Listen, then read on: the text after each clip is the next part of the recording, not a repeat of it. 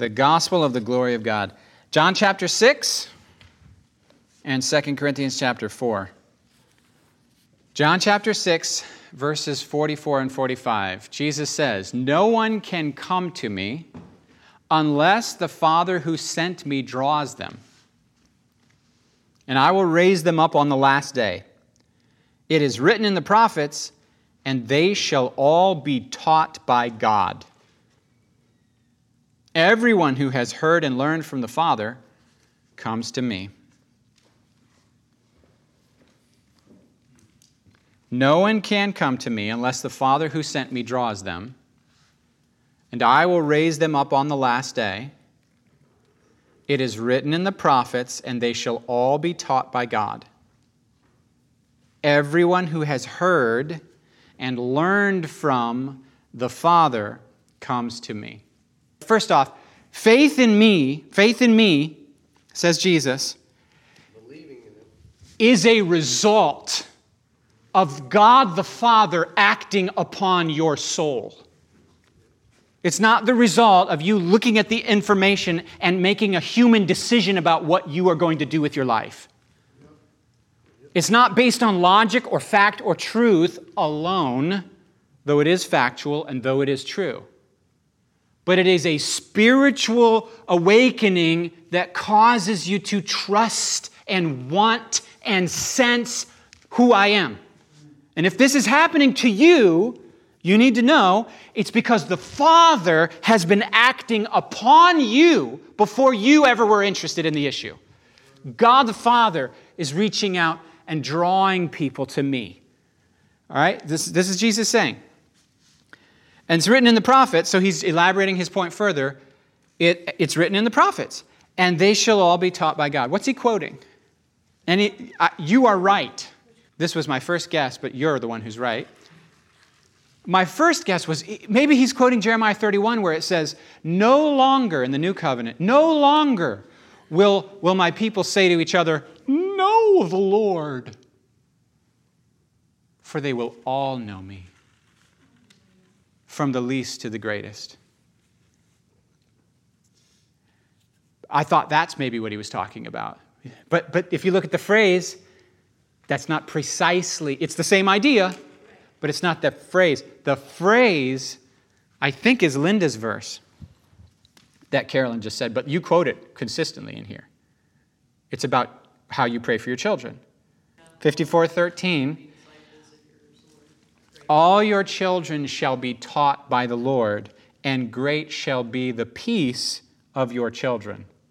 All your children shall be taught by the Lord. When? In the new covenant. Each one taught by the Lord. Each one taught. Jesus quotes this and saying, the reason somebody has faith in me is because this new covenant reality is coming about. And the only reason anyone ever has faith in me is because they are being taught by the Father. So if we thought, I'm a Christian because I grew up in a Christian family. Lies. That probably helped, but that's not why. I'm a Christian because I'm smart enough to not think these other options are worth taking. I'm not an idiot. I took the right call because I'm a good dude. Lies. You would never have picked him. Ever. You naturally would hate him. Don't you remember? You were born a slave to sin. You naturally hated God. Or are we reading a different Bible than each other? So the fact of your trust in Jesus means the Father has been teaching you, drawing you, acting upon your soul to bring you to himself through his Son. It's supernatural. Your faith is more than a mere choice you made. And then right away, some people would be like, are you saying... I'll get to that in a minute. So I have some points. Point number 1. Don't erase anything you put there. I'm not. Okay. Point number 1, faith is spiritual and revelatory. Faith is spiritual and revelatory. Faith is different than doctrine. Do you hear what I'm saying? Faith is different than beliefs. Beliefs are ideas in your head. Faith is living contact with the person of God. It is a leaning of the soul toward the reality of God. Okay? Faith is spiritual. Only God reveals God. Only God reveals God. Knowing God is supernatural. It is a gift. It is grace. Point number 2. So point number 1, faith is spiritual and revelatory. Point number 2, and I'm basically being redundant, faith is the result of the Father's activity upon your soul. Your faith in Jesus is the result of the Father doing something to you, to me. The Father draws, the Father teaches, the Father instructs, the Father woos, the Father convicts, the Father calls. And without the Father's activity, Jesus says, no one would come. No one would. But you have. So what does that mean? He's drawn you, and He's drawing you. He pursued you, and He's pursuing you. He chose you, and He's continuing to choose you. He set His affection on you, and He's committed to not letting you go. That's point number 2. Faith is the result of the Father's activity upon the soul. Point number 3. No one comes to Jesus unless the Father draws them. I've been redundant about this. So we're naturally dead in transgressions and sins, and dead people don't make choices. Dead people don't save themselves. They don't even take the hand of their rescuer. No, they're carried out. We've been raised from the dead. You chose Him after you were awakened and brought to life. It was the first thing you did once your soul was born again, was choose Jesus. You weren't born again after you chose Jesus. You were born again, and that's what caused you to choose Jesus. I know, that gets sketchy quick, doesn't it? Because here's the question some people would immediately ask. Does this mean that God chose me and not other people? Are you hearing what I'm saying? Does this mean that I can't resist God's activity?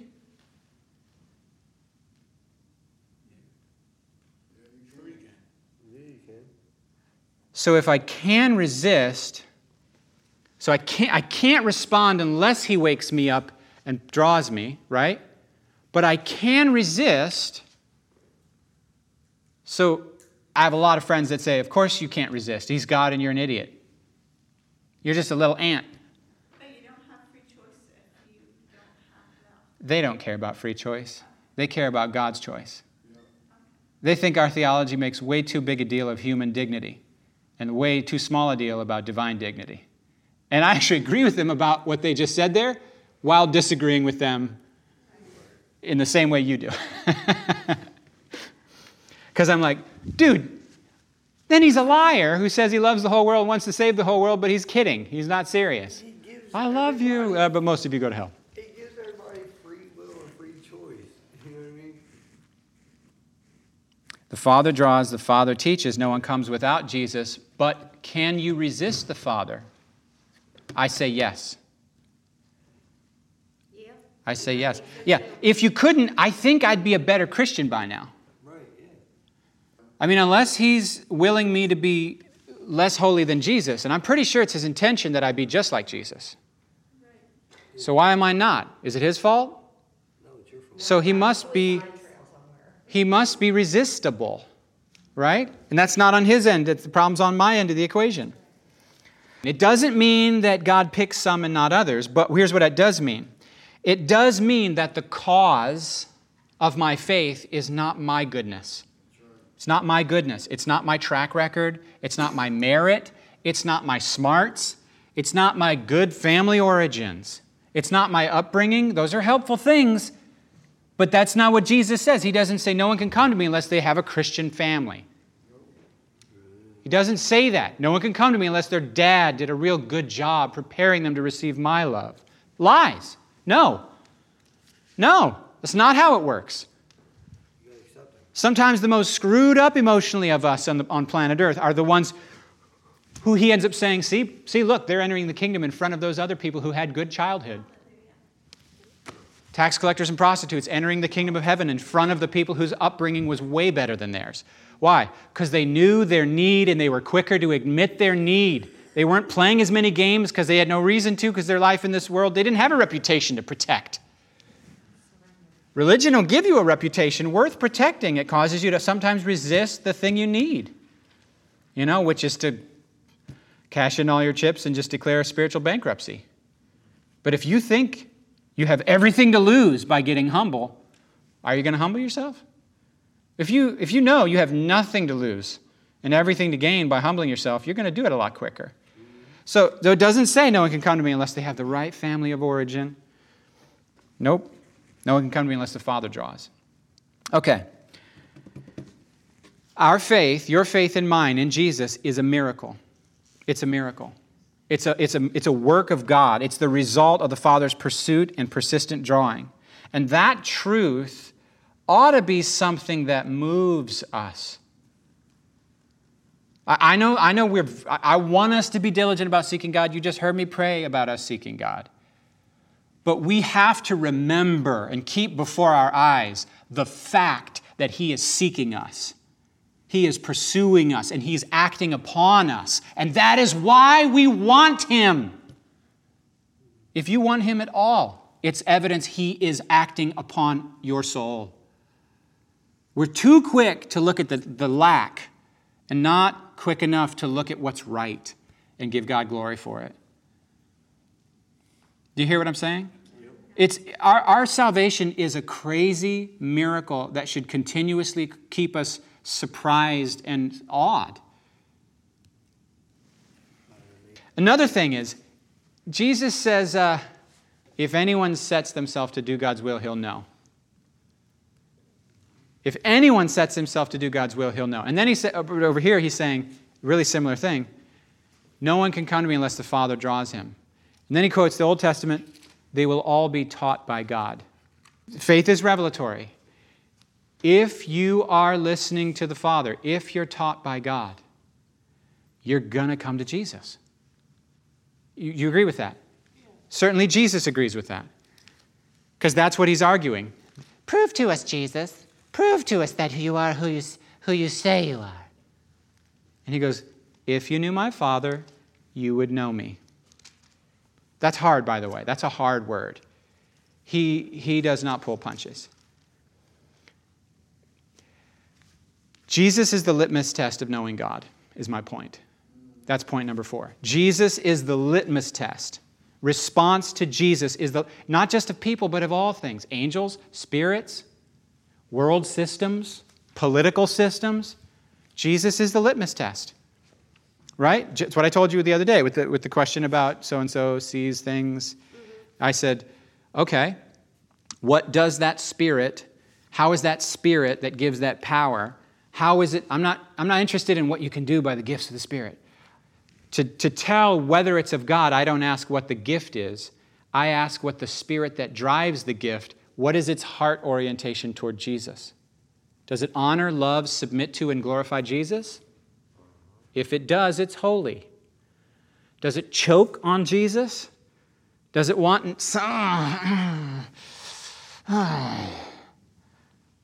There's certain angels that they come to people and they give them spiritual gifts so that the person will make much of that angel.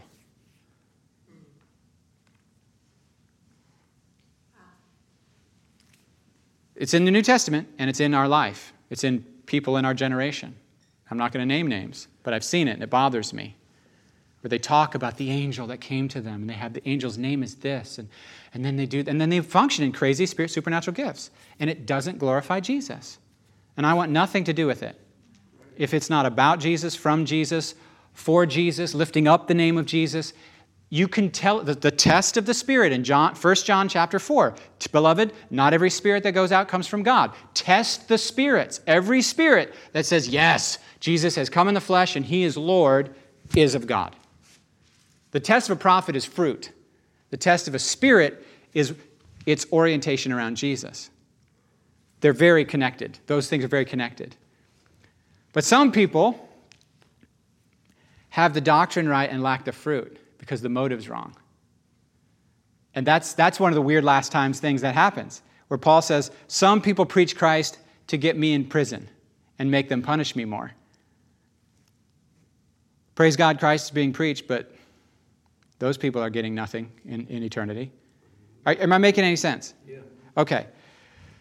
Response to Jesus is the litmus test of knowing God. No one can come unless the Father teaches. Faith in Jesus is supernaturally revealed. Everyone who knows the Father and who's really listening to the Father will go, yes. So this is the crazy thing. Sometimes our missionaries have gone to people, like island nations, and we show up, and they go, oh my word. We tell them about Jesus, we open our Bibles, we try to explain who Jesus is, and they go, oh my word, our ancestors dreamt about you.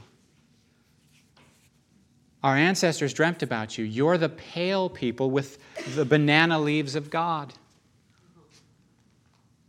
We are the pale people with the banana leaves of God. Now, did their ancestors go to hell?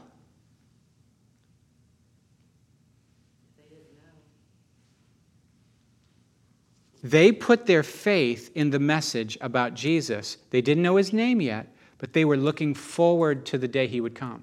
Did King David know the name Jesus? No. But he knew the Spirit of Jesus. Now, wouldn't David like to live in our day? And wouldn't those island people's ancestors like to live in their day?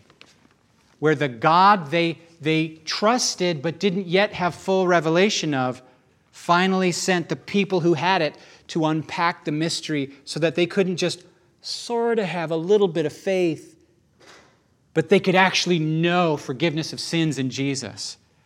And those people, here's how I picture it. It's like with Cornelius. Cornelius knew God. And therefore, when Peter came and told him about Jesus, it was like, yes. I've heard somebody say, do you want to receive Jesus? The person said, yes, I've loved him all my life. I've just never known his name. I'm telling you guys, the Father is not limited to your and my activity. The kingdom is bigger than the church. He's not limited to your and my activity. Now, am I saying all roads lead to God? That's absolutely not what I'm saying. I'm saying everyone who listens to God will acknowledge Jesus. Are you hearing me? I'm not taking the narrow way and going, whatever. I'm saying God's moving on people. That's why people get saved, is because God's moving on people. I love this thing about, and they shall all be taught by God. I love it so much.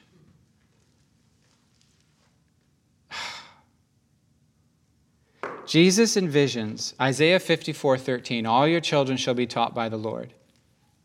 This is just his mindset. He says it to Peter, flesh and blood haven't... Who do you say that I am?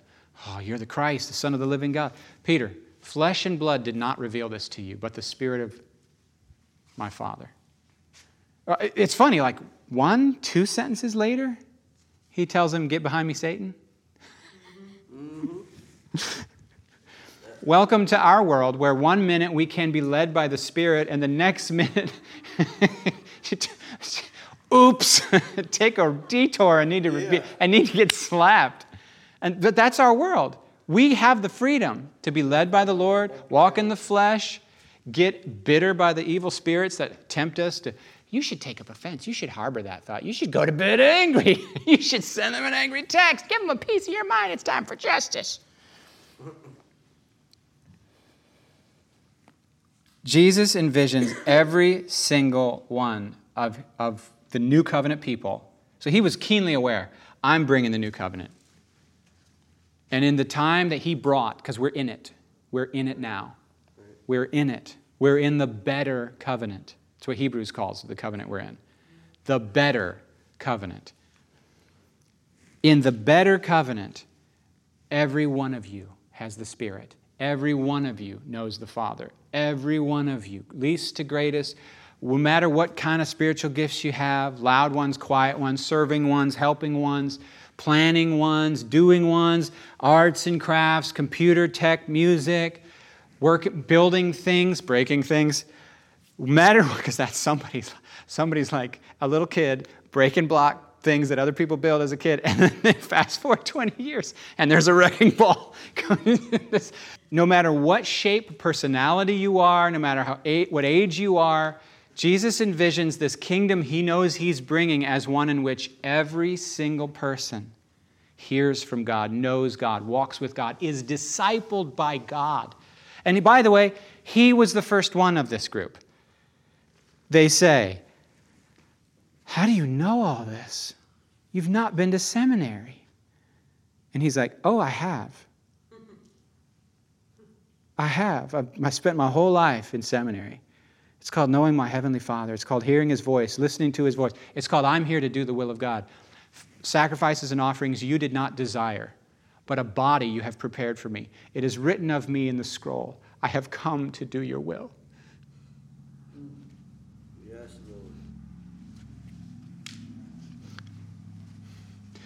The Father glorifies Jesus by doing signs and wonders through Him. Jesus glorifies the Father by laying His life down. I have no idea why that makes me emotional. But Jesus envisions every single son or daughter in His kingdom being individually taught by the Father, experiencing God, knowing God. He takes for granted this is not a rarity.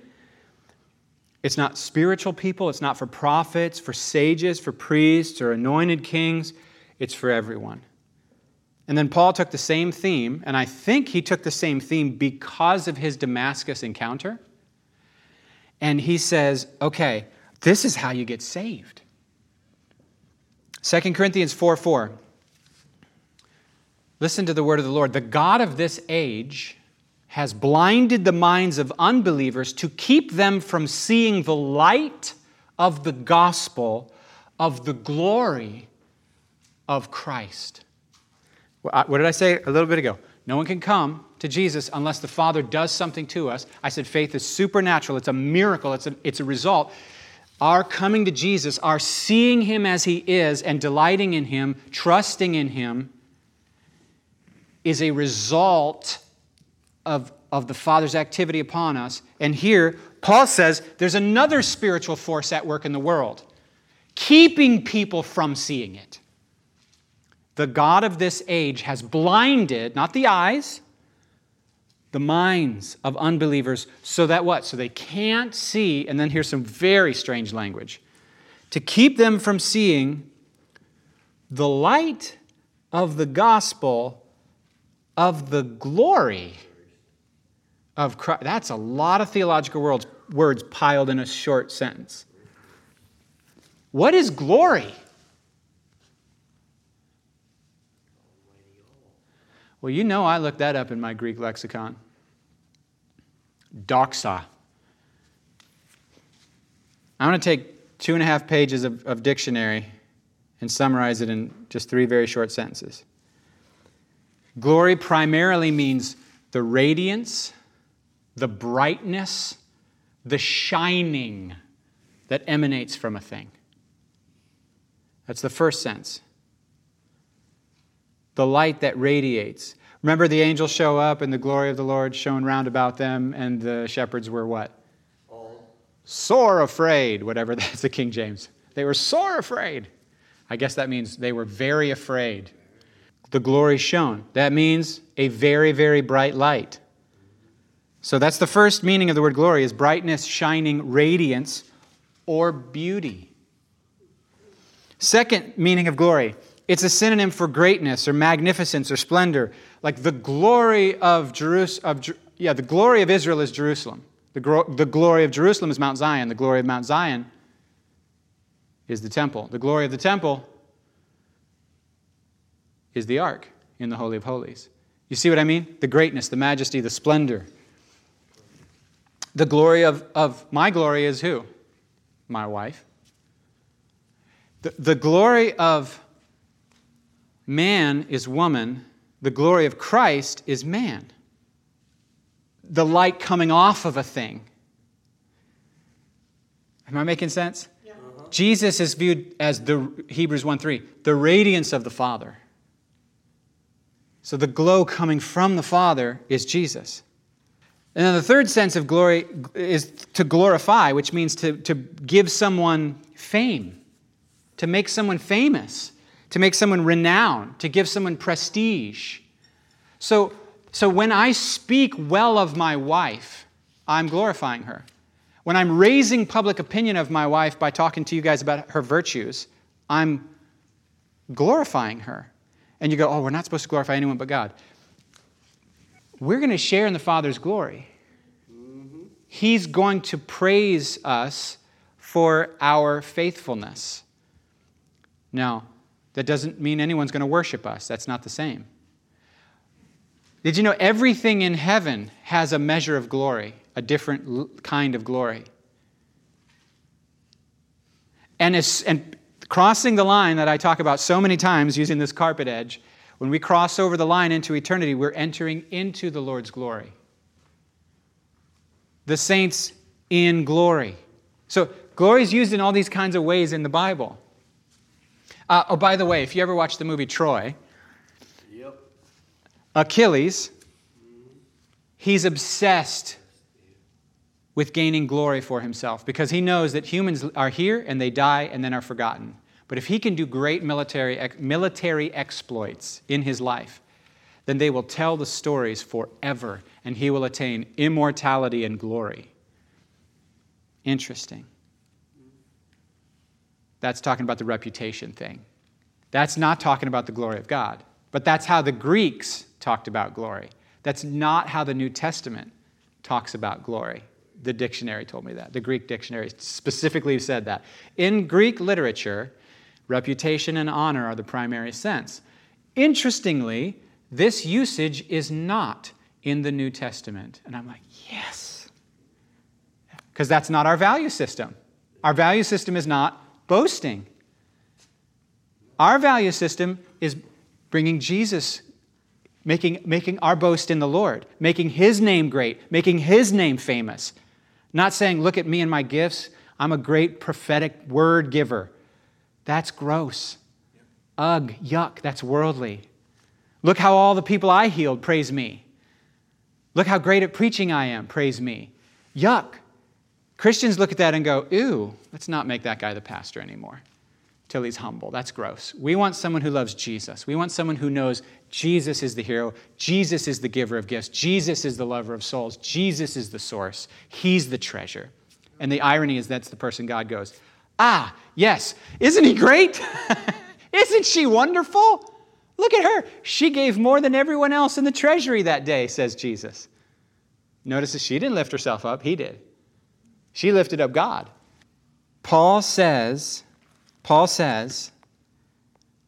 the God of this age has blinded the minds of unbelievers so they can't see the gospel of the glory, the light of the gospel of the glory of Christ. The glory of Christ. What do you mean? They're blind to the radiance. The devil causes people not to feel awe and attraction and beauty.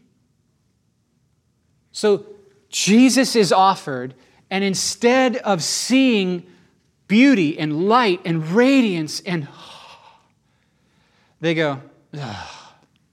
Why? Because there's been a power acting upon their soul. A spiritual power acting upon their soul. Remember how I said, if you have faith in Jesus, there's been a spiritual power acting upon your soul. Paul's saying, and the opposite is true if you hate Jesus, if you're not interested in Jesus, if your heart is dead to Jesus, it's because a power has been acting upon your soul. You've been dulled, you've been blinded, you've been blindfolded, you've been numbed. You're blind to beauty. Because the gospel is the good news about the radiant beauty of Jesus. Beauty will save the world.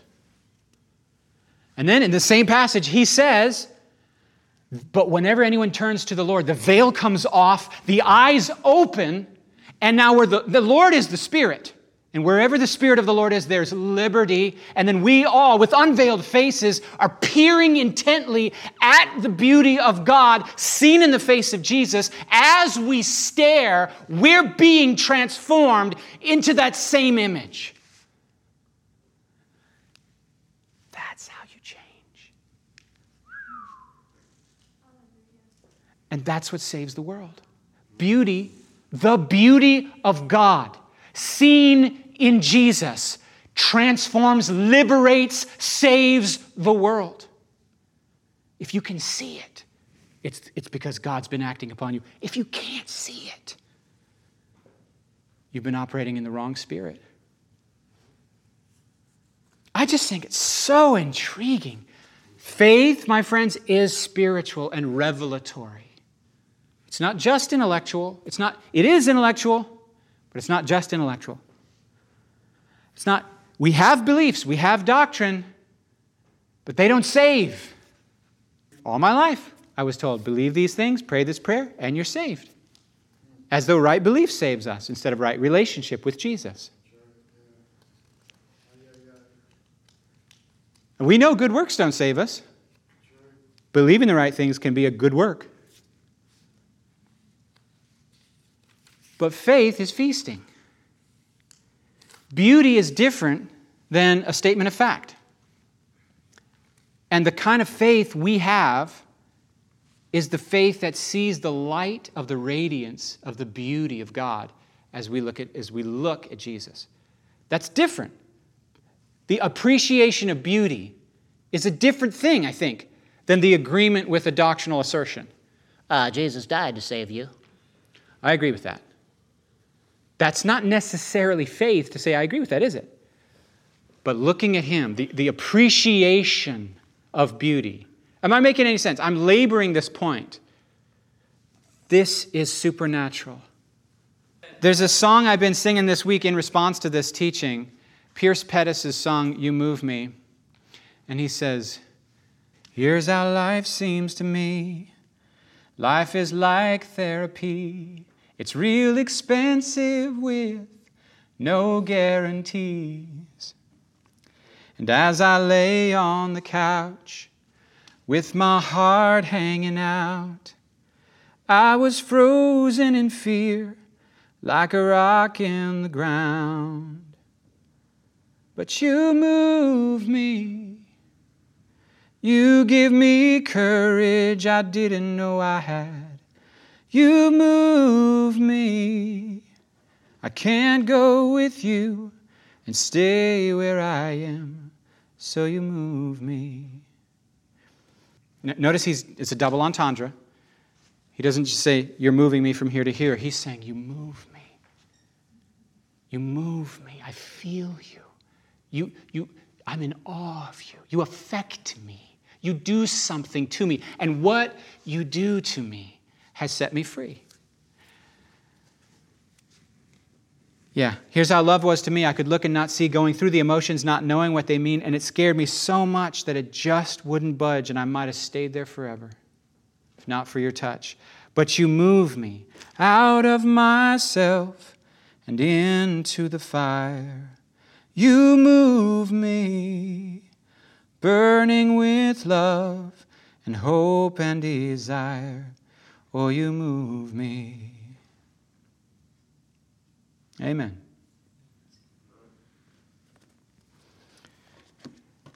Guys, you trust Him because He's seeking you.